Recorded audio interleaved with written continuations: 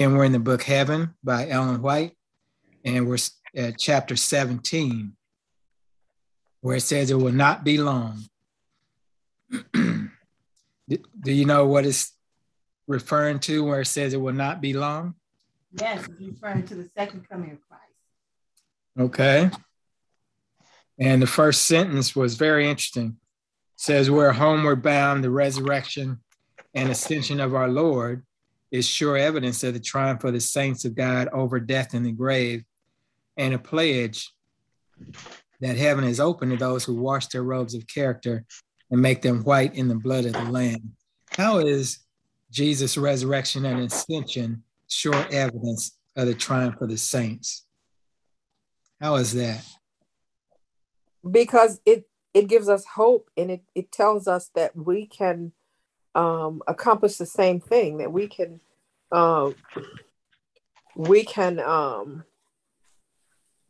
have that hope of the resurrection and spending an eternity with Christ and the Father. Okay. Anyone else? How is the ascension and resurrection and ascension of the Lord sure evidence of the triumph of the saints? She couldn't say that any better myself. Like, you can be like him. It can happen to us. Yeah, and it's even written that if Christ has not been resurrected and ascended, then we all lost too. So the fact that he did do what he said he was going to do gives us assurance that his other promises are true.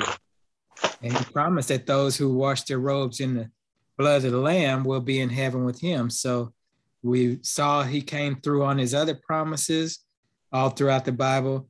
So we have faith, as was said, that his other promises are sure as well. And Jesus ascended as a representative of the human race. So again, fully God, fully man, he's in heaven. We can be in heaven. The next part, it talks about there are homes for the pilgrims of earth. What else will there be for the pilgrims of earth? Robes for the righteous and crowns of glory and palms of victory. Anything else going to go on? Some wings. I don't know about the wings for everybody. The little babies, it said, have wings. But I was looking at this next sentence after what Lakita read, because we talked about this before. Go ahead, Karen. Everything that has confused us, perplexed us in the providence of God will be made plain. And those things we couldn't understand, then we'll be able to understand. Our understanding will be opened up. And we will see, because right now there is a veil between us and the spiritual world, but in heaven that veil will be removed. And so we will see how all things work together for our good. Amen. Amen.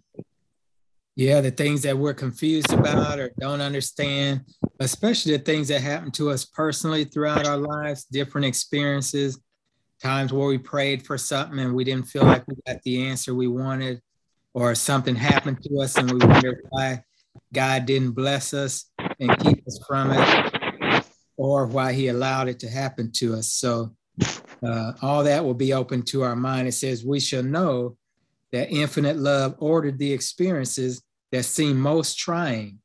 What do you think about that sentence? Why would infinite love order our most trying experiences? Well, for several reasons. One reason, so it will show us how far we've come from when we first started to believe. And then it'll show us how far we have to go from when we, to become more like Christ.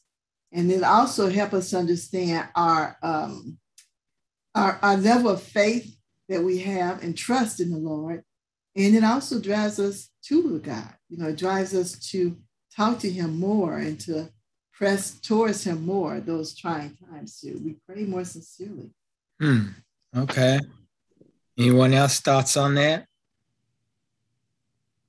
About infinite love ordering our most trying experiences? Think about one of your most trying experiences that you've ever had in your life. One of the worst days, most depressing time, something where you really struggled and suffered. And then you want to know why that happened to you as a child of God, right? Well, those type of things are going to be explained to us. And it's going to be explained to us how God allowed that experience to happen for a reason. I don't know the reason. You probably don't know the reason either. But God's going to explain it to us. As the song says, we'll understand it better by and by. It's something Go ahead. It's something I experienced in my past when I wasn't a child of God. He still allowed to happen, but I kind of know because I was in my sinful ways. That's how I look at it. Okay. Well, I don't know that.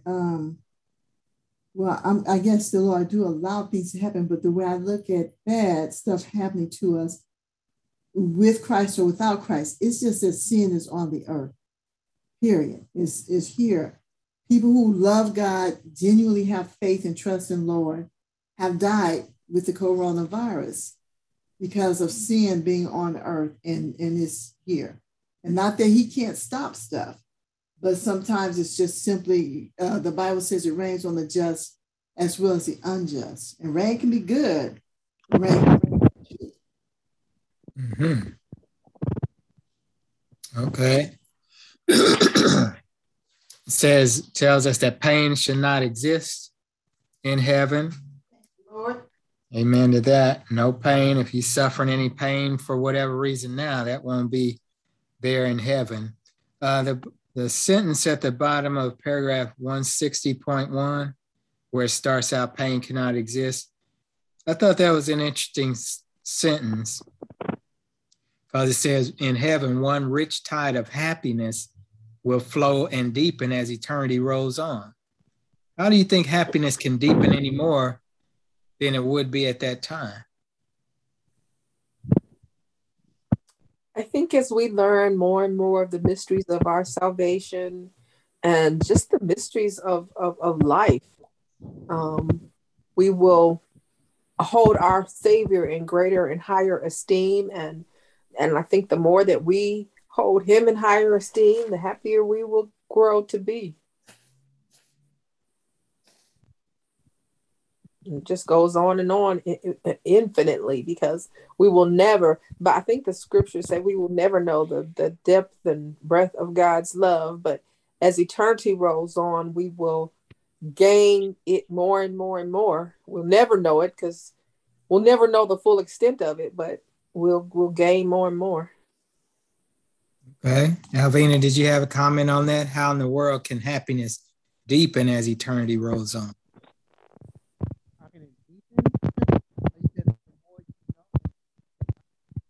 No, it's like Alvina, your phone is kind of acting up. Okay, can you hear me? Yeah.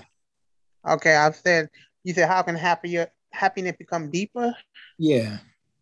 Because I guess the more you know, the more how much I guess you will experience and what you see, how great heaven is, it just gets better. Can't even imagine how. That's a good point. The more we know, helps our experience to deepen, helps our understanding of it to deepen as well. That's a good point. Lakita, go ahead. I'm sorry. Go ahead, Karen. Okay, I think too, sometimes when we experience things, the full magnitude of it doesn't settle in until later.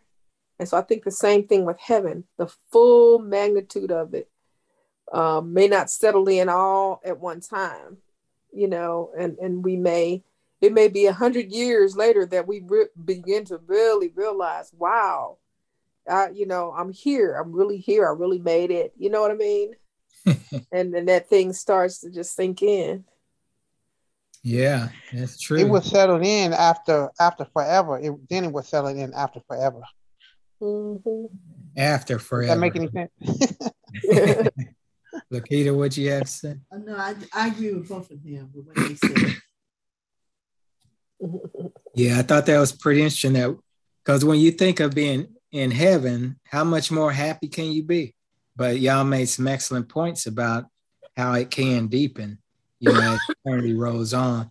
The next paragraph has a sentence says, let the afflictions which pain us so grievously become instructive lessons, teaching us to press forward toward the mark of the prize of our high calling in Christ. Is it easy for you to look at affliction and pain and trouble as an instructive lesson? Does this seem pretty easy? I don't know, because like a miserable existence sometimes. No, I think when we're in the midst of pain, we can't see the lesson we're supposed to be receiving from it, you know. But like sometime later, it may, you know, the Holy Spirit may be talking to us about it, or we may be talking to the Holy Spirit about it. And the Holy Spirit, you know, gives us an epiphany of I mean, that doesn't always happen, but sometimes that happens, where the Holy Spirit gives us an epiphany of why we went or going through something or went through something. Mm-hmm. And sometimes it's an answer to our own prayers. We just didn't realize that was how God, the way God was going to do it, because we had, like the disciples, we had our own notions of how God works and how he answers our prayers, or should answer our prayers. And I think when we get to heaven, I think that when we meet God, I don't think we're going to think about the afflictions and the pains that we went through, because we're going to be able to actually see what he went through, that, you know, the nail prints in his hands and stuff. And I think we will then think in terms of more of what he had to go through to get us there. I don't think we're going to be, you know, so concerned about our pain. We will always be able to see the pain he went through to save us. Okay. Karen, you had mentioned sometime the affliction and pain is what we prayed for. Who in the world prays for affliction and pain? We don't pray it that way. We just pray for something in particular, and we have our own notions about how God is going to answer that prayer. We never expect it to be that we have to go through affliction and pain. We never expect that.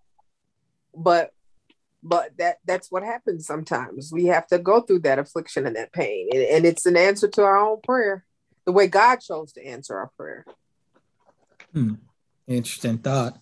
Sometimes we go through also, sometimes we pray that no matter what God has to do to get us like him, if he needs to chastise us, well, we're going to go through some pains if he has to chastise us to get us right. Okay. And then, of course, sometimes affliction and pain comes because we didn't listen to what God was telling us to do.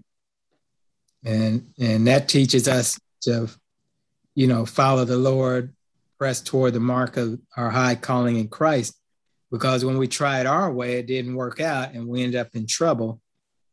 Yep. And that does teach us also. Mm-hmm. Very interesting. I guarantee you one thing: if you want to find a sure way to find out some trial and tribulation, pray for patience. Mm-hmm. Have mercy. Yeah, you pray for patience. The trials will come to teach us patience. Amen. You sure right. And then it says, "Blessed are those servants who, when their Lord comes, shall be found watching." What is it telling us? What is it saying to us about be found watching?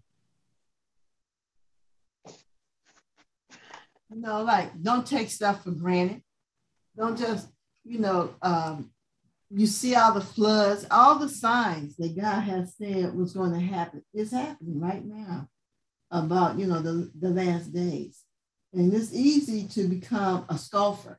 You know, oh, we've been having, you know, earthquakes, and it's been, you know, this thing happening and that thing happening. So the Lord is saying, don't just take stuff for granted. You know, that, you know, you want to be aware, and if you don't watch, then we fall into the opportunity of missing out on Jesus. Sometimes you can think he's not coming soon, and he's not going to be here, and I still got time for a little bit of a drink over here, a little thing over there, and I can, you know, repent before he gets here, because we're not really applying the word of God to what's going on in life. Interesting thoughts. Karen, you had a comment? Oh, no. Mm-mm. What does the scripture tell us to watch and do what? You ready? Watch and pray, Pray, yeah, and be sorry. also ready, because we don't know when the Lord's going to actually show up, right? So along with our watching, be prayerful. You know, when we watch and we see the signs being fulfilled, pray that we'll be ready when the Lord returns. Pray that we'll be looking for him to return. Pray that we can help others pay attention to the signs. A lot of times people see the exact same activity or incident or situation that you do, but they don't have the spiritual insight that you do. So it'd be nice to share that with them, because we can see earthquakes and floods in diverse places, etc. And people just think, oh, that's just nature. You know, that's all that is. That's just nature. It don't mean nothing. But we can share with them that it does mean something. And Jesus pointed those things out for a specific reason. And you can share that with them. So we need to be watching and praying and paying attention. I think if we watch more, we'll see the signs more. I think when we allow the Lord to speak to us through his Holy Spirit, then we'll be able to discern spiritual things that are going on around us. Things that are going on this planet, they're not just happenstance. You know, this is part of the plan of salvation, part of the great controversy, and it's happening right here before our very eyes. Paragraph 160.3,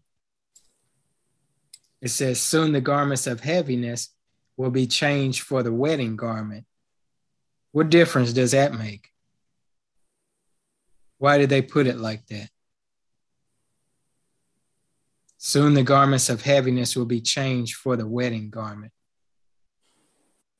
You said heaviness? You said you're wearing this on this earth. Yeah. Will be exchanged for a heavenly garment. Well, I equate the wedding garment almost, I mean, if we refer to the parable in the Bible, the wedding garment was Christ's righteousness. And so we have no righteousness of our own. So that is the garments of heaviness. We have no righteousness of our own, but we'll be changing it for the wedding garment, which is Christ's righteousness. Okay. Anybody else thought on that? Is there any difference between the garments of heaviness and the wedding garment? Yeah, we have the garment of heaviness on us. We're not recognized as righteous. We're not ready for heaven. We're like the man who he was given the garment, but he didn't put it on. He put on his own garment and went into the feast. Have mercy. And what's the symbolism of the wedding garment? Anybody know anything about that? Yeah, you prepare for the wedding banquet. Okay. And when we think of weddings, we've all been to weddings. You know, we've had weddings, been to weddings. What's the atmosphere at a wedding?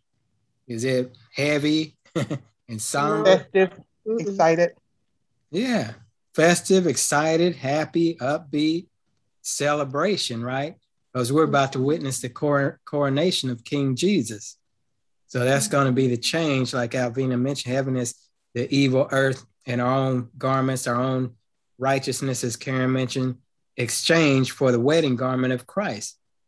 It's going to be a big change. You know, I used to, Lakita, tell you this, I used to go to weddings just for the cake. You know, and I thought I was the only one who did that. Praise the Lord. Good. So we go just for the cake. Yeah, but we're going to be going to witness the coronation of King Jesus. And we'll be wearing the wedding garments, happiness, celebration, joy. You know, it's going to be amazing. And as we had talked about, in the presence of Christ, all the trials and sufferings of this life on earth just going to end up being like nothing, like it never even happened. You know, and we've studied about that a little bit before, that there won't be any pain and suffering, and we'll say heaven is cheap enough. Is that all I had to go through, you know, to get all this blessed eternity? It's not going to be anything for yet a little while. Go ahead, Alvin. You can have your vegan cake. For yet a little while, he that shall come will come and will not tarry. if it's taken Christ this long to come, how can it be said he will not tarry? Tarry means take your time, be kind of late. How can it be said he will not tarry if it's taken this long? Well, I think, Elder, what it's telling us that God is coming, but we should already have his character on by the time he's headed this way. He's not going to take time to say, I'm going to change your character. It should already be done for that. We're Christ like him. He's coming quickly to get us out of this place so he can clean it up and sterilize it and bring the new heaven down. He don't have time to wait around for us to say, oh, wait a minute, can you give me another hour? I might get myself together. He's not. That's God is bringing his reward, and he's coming to get us, and he's bringing it with him, and we're gonna be out of here. He don't have time to wait. He given us enough time as it is to study his word and to put on his character and to let the Holy Spirit lead us. And I think in the Bible it says those who will be those who will be righteous or just will be just. Those will be, our character is sealed when he's on his way. Probation is over. Amen.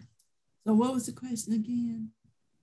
If Christ hasn't come yet, how can it be said that he will not tarry? Well, time for us is different from time for God too, because it says, know you not that a day is as 1,000 years with God, and that means a lot of different things, but he's giving us all the opportunity and chances to do what, like she says, to be prepared and to be ready and stuff, but also too, only the Father knows when the time is up. Jesus doesn't even know that time. So when the Father says go, he's not going to wait around. He's going to jump on it and be here.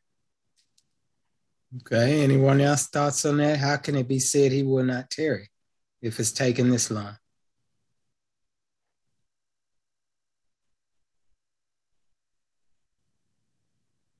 I don't see what more you can add to that. Well, Lakita made a good point. Our time is not the same as his time. If you have a set schedule and you're meeting that schedule, you're not tarrying, regardless of what anyone else may think. You have a schedule and you're sticking to that schedule. So he's not going to tarry according to his schedule. And in fact, when we think of that it's taking this long for the Lord to come, that means he's even closer to coming now than it was before. So he tells us to be patient and wait upon the Lord. Wait, I say, on the Lord. Now it says in paragraph 161.3, it tells us that we can hasten his coming. How in the world can we hasten God's coming if it's already set on his schedule? Spread the gospel, do our part. Yeah, you want to expound on that a little? Go out therefore. You said it this morning, remember? Go you therefore. I don't know what you want me to say. I'm sorry. Yeah, Alvina in her succinct mode today. Anybody else? How can we hasten Christ's coming? Doing what I agree with it. Saying. Go out and share the good news of Jesus, return, and developing our characters and allowing Christ to work through us. Okay, Patsy, what'd you say? I was agreeing with Alvina when he says go out and make and teach to every nation. That would Lee's sermon. That would Lee's sermon today. I was agreeing with Lee. Okay. Then when he tells us to go out there and into every nation in Kenya, I'm being honest, the Adventist religion, we're hitting these different places, but sometimes, and I'm saying for myself, we forget there's people in our neighborhood also that we see every day that we can say something and tell them about God. And some of them, they see us getting up on Sabbath mornings and stuff. They're curious, and until you talk with them, they kind of smile and they wave. But when you talk to them, they're like, "Oh, I noticed you be going to church, but I didn't know anything about, other than you go to church on Saturday." And, and then when you begin to tell them, it's more than just a day, and you talk about Jesus in general, you'll find out that they're curious. They want to know more about Jesus. And I think that's what God tells us to do. Lift me up first. And we're just planting a little mustard seed. God will water it. Okay. I like those comments. Anyone else have thoughts about how we can hasten it? Those were all true, very good comments. In that paragraph, we can hasten his coming. It says, he does not say that all the world will be converted. He didn't say everybody's going to accept him as Lord and Savior, but that the gospel of the kingdom shall be preached in all the world for a witness unto all nations, and then shall the end come. What's the point about for a witness mean? That the gospel of the kingdom shall be preached for a witness to all nations. Well, I know for myself, I think I've been on myself because I feel like if I'm talking to a person and I'm trying to give them Bible studies, and I feel like if in my mind, I'm like, Lord, they're not where I think they should be. And I have to remember, God didn't tell me to do that. He told me to plant the mustard seed and and continue to stay faithful on planting that little mustard seed that the Holy Spirit allows me to plant, that he will take and water it. So I think, you take it kind of personal. I'm working with this person, but I don't know if that person is where I think they should be, because it's not for us to decide that. It's just for us to say, I'm going to hang in there with that person. I care about that person. I love them. I'm going to keep studying with them. And the Holy Spirit and God is going to lead that person where they want them. And also, for a witness, it's just like as Patsy is saying, once she's given the Bible study, now that word becomes a witness for them if they accept it, or against them if they choose not to accept it. People being presented with the word of God is showing what's inside of them and, their obedience, et cetera, et cetera. And like she said, it's not for us to judge, what's going to happen and stuff. So, well, witness simply means that as evidence that, of what you have made a decision to do. And no one will be able to say, I didn't know. Good point. And don't forget, he said that some seed will fall on hard ground, shallow ground. Everything is not going to stick. The people have free will, and they rejected the word straight out of Jesus' mouth. Even after seeing him raise the dead, the rich young ruler rejected Jesus to his face. So this is not about us at all. Like Patsy said, it's only our job to be a living testimony and to plant that seed and let the Holy Spirit work. And the only thing, our only job is to love. That's it. Amen. Karen, what's the legal understanding of a witness? Someone who has firsthand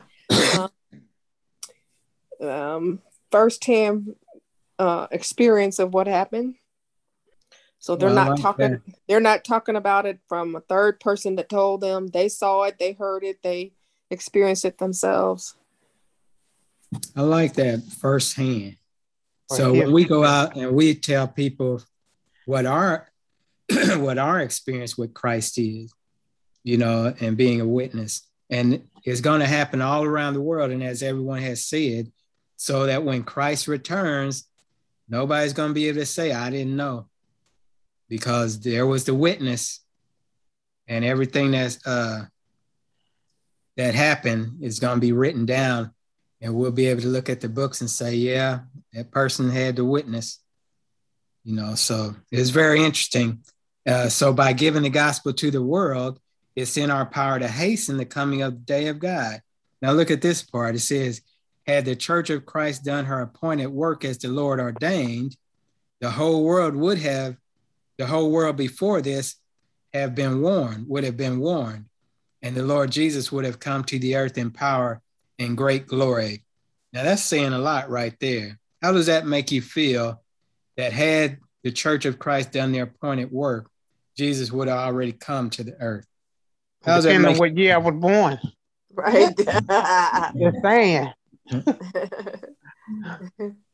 That's Yeah. right. Any Well, other thoughts?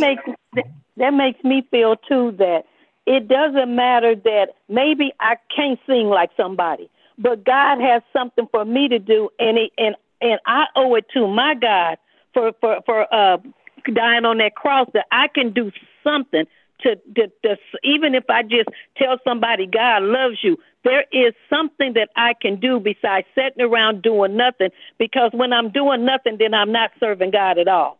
I'm serving myself, because I can come up with all kind of excuses on why I can't do this and I can't do that. But we know through God, all things are possible. So God has something that everybody can do. I don't care if it's just picking up the phone and calling somebody.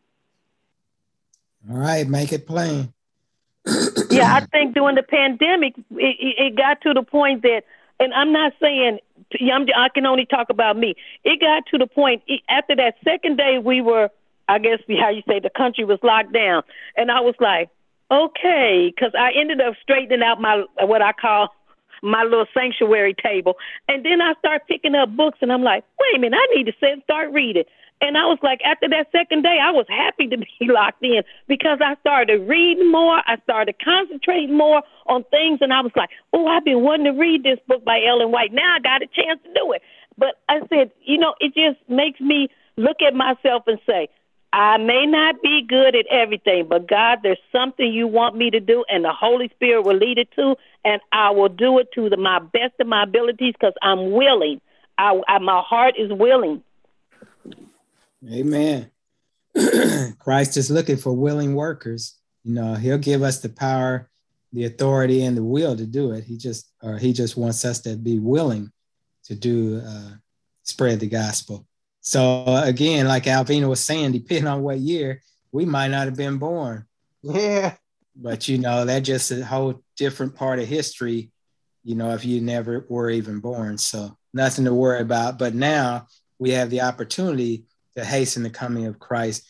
And Jesus is not delaying his coming. He just wants as many people to be saved as possible. And as was mentioned, we have this privilege and opportunity to be a part of it by sharing the gospel, by being a firsthand witness to all the blessings and the good that God has done for us. Where it starts out a little longer, paragraph 162.1. A little longer, Christ is coming with clouds and great glory. A multitude of shining angels will attend him. He will come to raise the dead and change the living saints from glory to glory. He will come to honor those who have loved him and kept his commandments and take them to himself. He has not forgotten them nor his promise. There will be a relinking of the family chain. And when we look upon our dead, we may think of the morning when the trump of God shall sound. The dead in Christ shall be raised incorruptible, and we shall be changed in a moment, in a twinkling of an eye. So we all want to see Christ return, right? We're sick and tired of this old sinful world. So let's again do our part to spread this gospel message so that it's heard around the world to every nation, kindred, and tongue. A little longer, we shall see the King in his beauty. He will wipe all tears from our eyes. He will present us faultless before the presence of his glory with exceeding joy. He's going to be exceedingly joyful to present us before his glory. And then it says, when he was talking about the signs of his coming, he says, when these things begin to come to pass, look up and lift your heads, for your redemption draws nigh, or his second coming is very close. So we need to be, again, watching and praying. It's only going to be a little while before Jesus will come to save us. Our loved ones who sleep in Jesus will come forth clothed with immortality and a voice richer than any music that ever fell on mortal ear. Any music that ever fell. Today at service, Beverly was just unbelievable. Those that heard her, that was beautiful music. But here, the voice of Jesus will be even richer than any music that ever fell on mortal ear. And he will be saying, come, ye blessed of my Father, inherit the kingdom. Prepare for you. Prepare for who? You. For you, for each one of us, from the foundation of the world. Isn't that amazing? That's just amazing. I would love to hear Jesus' voice, because we hear all different people. We hear different preachers and different pastors and different people talking to us, but no voice was ever richer than Jesus' voice. I just want to hear his voice just so I can hear that. Amen. The end is at hand. The coming of the Lord is nearer than when we first believed, like we just spoke about. He's not here yet. That means he's even nearer than we first thought. Every report of calamity by sea or land is a testimony to the fact that the end of things is at hand. Wars and rumors of wars declared. All those things that he mentioned to look for, all those things are going on now. So what are we waiting for? The only thing left is when those clouds roll back like a scroll and Christ returns. So there won't be any more time for us to try and get ready, to try and get prepared to repent. When we see that cloud coming, the size of a man's hand getting bigger and bigger and brighter, that's too late to change now. It says, long have we, go ahead. Well, I was going to just say in the earlier paragraph where you asked the question you made the statement that if we had done our part, Christ would have long come. And so with the end being at hand, and of course that depends on our having been alive or being alive, and not unborn, but that we're not ready. So how in the world have we, you understand what I'm saying? If we haven't gotten the world ready, then that means we're not ready. But the end is still at hand. Yeah, the end's going to come regardless of anybody. We don't get the world ready. we just give the message to the world. Right. We give the message. That's what I mean. We give the message. And had the statement was, had we done our part, Christ would have already come. Well, I'm saying we haven't done our part because we're not ready. Have mercy. It's going to touch on that a little bit further down too, what y'all were just mentioning about. Actually, let's go to paragraph 163,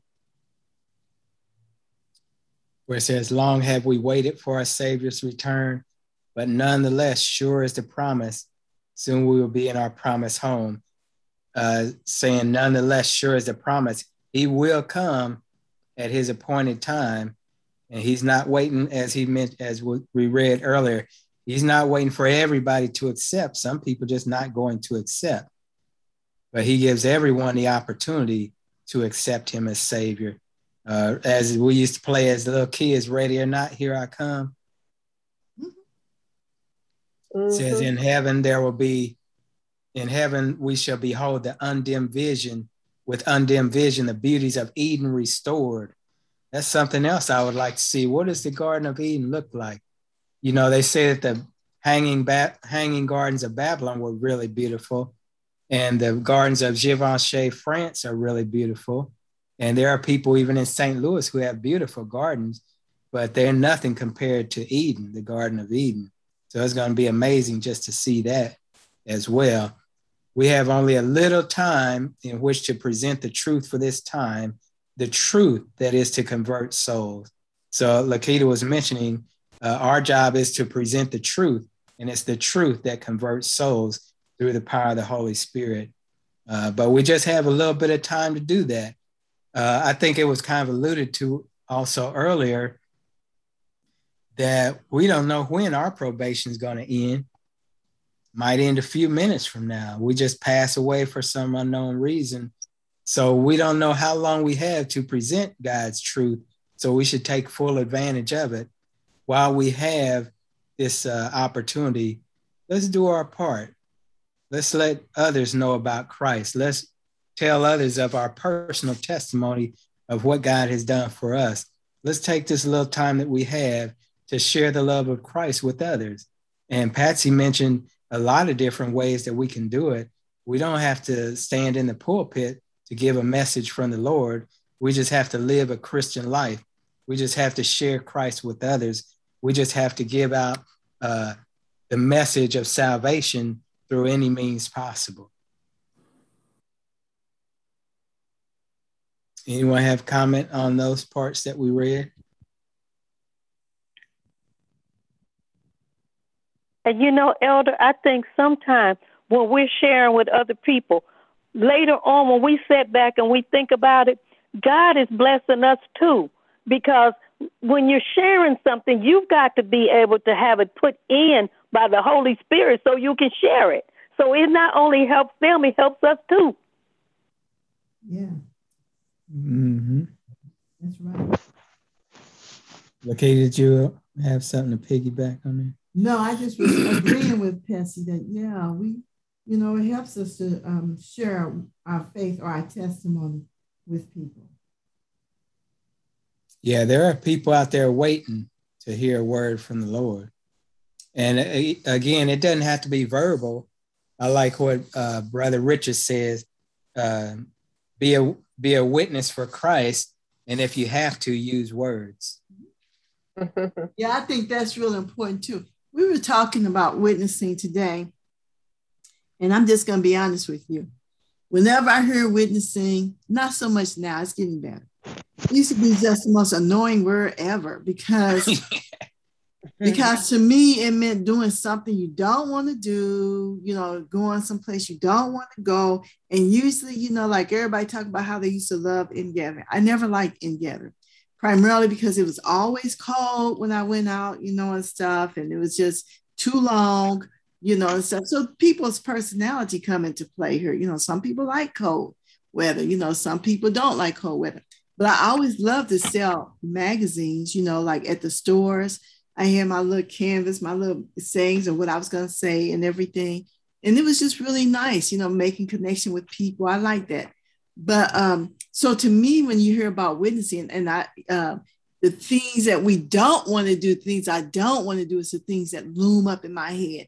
But really, the things that I like doing, encouraging people, talking to people, doing kind deeds, a nice thing for someone, that's witnessing too. So I think Lee and I was talking about it today, how for me anyway, witnessing meant doing the very things I really didn't want to do, give a Bible study, I have to do that every day, every week or something, that's a little bit much. But some people love giving Bible studies, and some people like that and everything. I don't mind, like doing Sabbath school with a person on the phone. I don't mind doing that. Or even like I did, making a prayer partner out somebody who doesn't believe in God. I like those, but I never really considered that witnessing because that's something I like. And in my mind, witnessing is something you don't like. That's why it seems like everybody trying to admonish you to witness because they know people don't like it. But I know that's not true. I know that. See, I'm just the opposite, Lakita.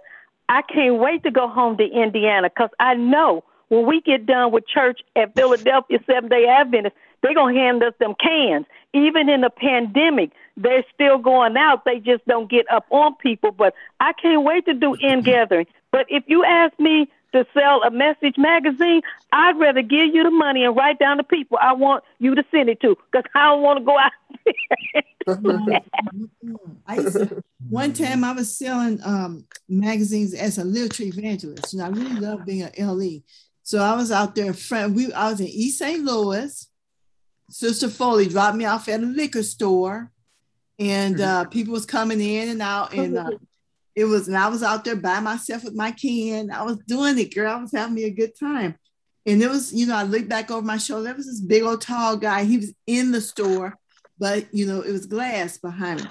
And so these two guys said, "Hey, I have a donation for you, but it's down at the car, so it was way down the hill, right? Everybody else parking up by the store, they way down the hill. So I said, "Oh, okay, just go get it. I'll be here, when you get back." No, you come on and get it with us because we're not going to come back up here. So I said, no, I was still canvassing people. I was doing it. I just really enjoyed it. I think about it. I feel good right now thinking about it. I feel so happy that day. I was just so happy. But, the Lord just held me. I wasn't thinking about those guys. I was just doing my little thing. And then they laid hands on me. And one of them had my hand with the can in it, right? I took the can out of my hand and held it in the other hand. Well, I kept canvassing. I didn't even pay attention to them. I didn't pull back. They was trying to pull me towards the car. I didn't pull back. I just stood my ground and was canvassing people. And the people was ignoring them, but they were in the middle of doing whatever they was doing. And this big old guy came from home. He said, let her go. And they looked up. He said, let her go and get out of here. This woman trying to do a good thing. And here y'all scoundrels up. Get away from her. And so, you wasn't scared? I had no fear because the Lord was with me. And listen, while this guy was talking, I was trying to reach around him to say to people, hey, you come on. Doing the Lord's work. Yeah, it was just that's what I call witnessing. Just so full of joy. And those guys went on about their business. And I did thank the guy. At that point, I realized that was dangerous. That wasn't a good thing to happen, right? So I said, oh, thank you, sir. He said, no, you go on and finish your work, right? I'm watching you. And see, at home, when we in together, we get to give out literature. And I don't know anybody that does not take the Adventist literature when we out there in together. I've never, even when I grew up doing it with my sister and us kids in the neighborhood, and even when we got to be teenagers, everybody would take that literature and they would give you a donation and they would be like, I'll see you next week. And we just be like, as teenagers, we just like, don't say that because our sister going to make us go back out there next week. But it was just so much fun because you met different people. And some of the people, they just needed somebody to talk to. Yep, I think that too. That's true. And that just points out that there's as many ways to witness as there are bones in the body. You can always find a different way. Find something that you enjoy doing that's representing Christ, that's telling people some way, somehow about Christ, about his love. And remember, Jesus said, even if you just give somebody a cool drink of water in his name, he said it's just like doing it for him or doing it to him. So as long as we're doing it in the spirit of love and of Christ and of faith, that's witnessing, Why on a hot day, I had my lemonade bottle with my lemon flavoring water. And there was a guy at the bus stop.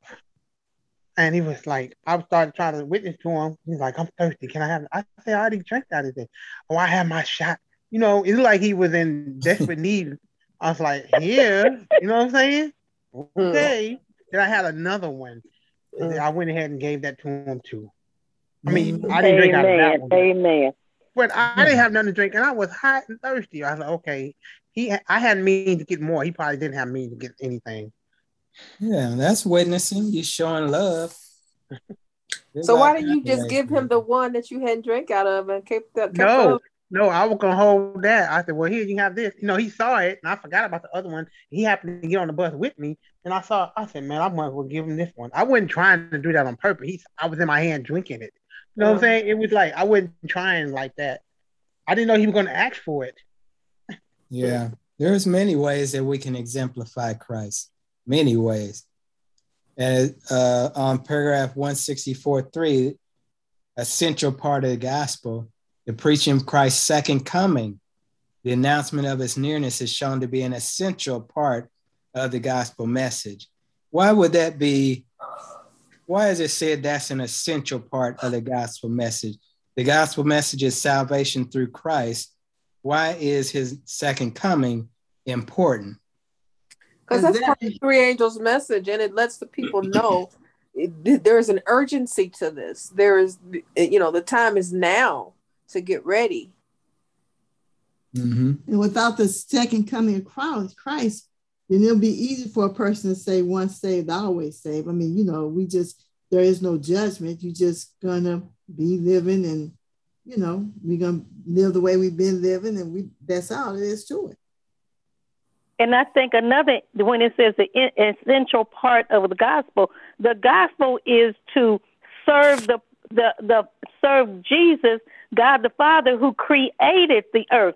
So in the gospel, you can't get around the creator, because if you don't have the creator, then what do you have? You have the Big Bang Theory. Yeah. And that's why we've got to get out there and spread the gospel, let them know we just didn't exist. God, it says, in the beginning, God created. And if people don't believe that God created it and that we just happened along, then we got work to do for God as part of spreading that gospel message that we have a living Savior who did this, not no wind that blew us out of whatever. Yeah. Some people just don't want to listen. They want to stay in their sins. They don't want to be judged by anything. So they just want to do what they want to do. So they say, well, I'm just going to just do me. If there's a God, oh, well. That's it's very like true. Very true. So that's also part of it, is why we need to let people know there's a judgment coming. You know, you don't just get to do you and that's it. There's a judgment coming. There's a choice between eternal life and eternal damnation. And we're to let people know that they need to make their decision before it's too late. Talk, pray, believe the Lord is soon coming. Talk it, pray it, believe it. Make it part of your life, of our lives. We should be filled with joy at the thought of Christ soon appearing, right?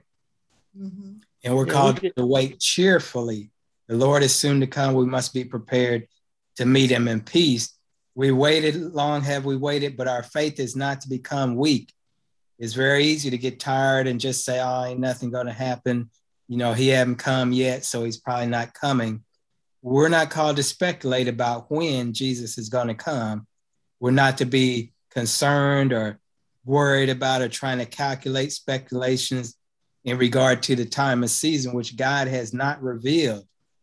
I think Lakita mentioned earlier, only the Father knows the exact day and time. So we don't want to get caught up trying to say, oh, Jesus is going to be here, and based on my calculations, he'll be here next year or 2 years or 5 years. And neither are we to put off his coming by saying, he ain't going to come for a good 50 years. Leave the time periods alone. Just know that he is coming. He's promised to come, and he is faithful who has promised. God has never failed us yet. He's never broken a promise.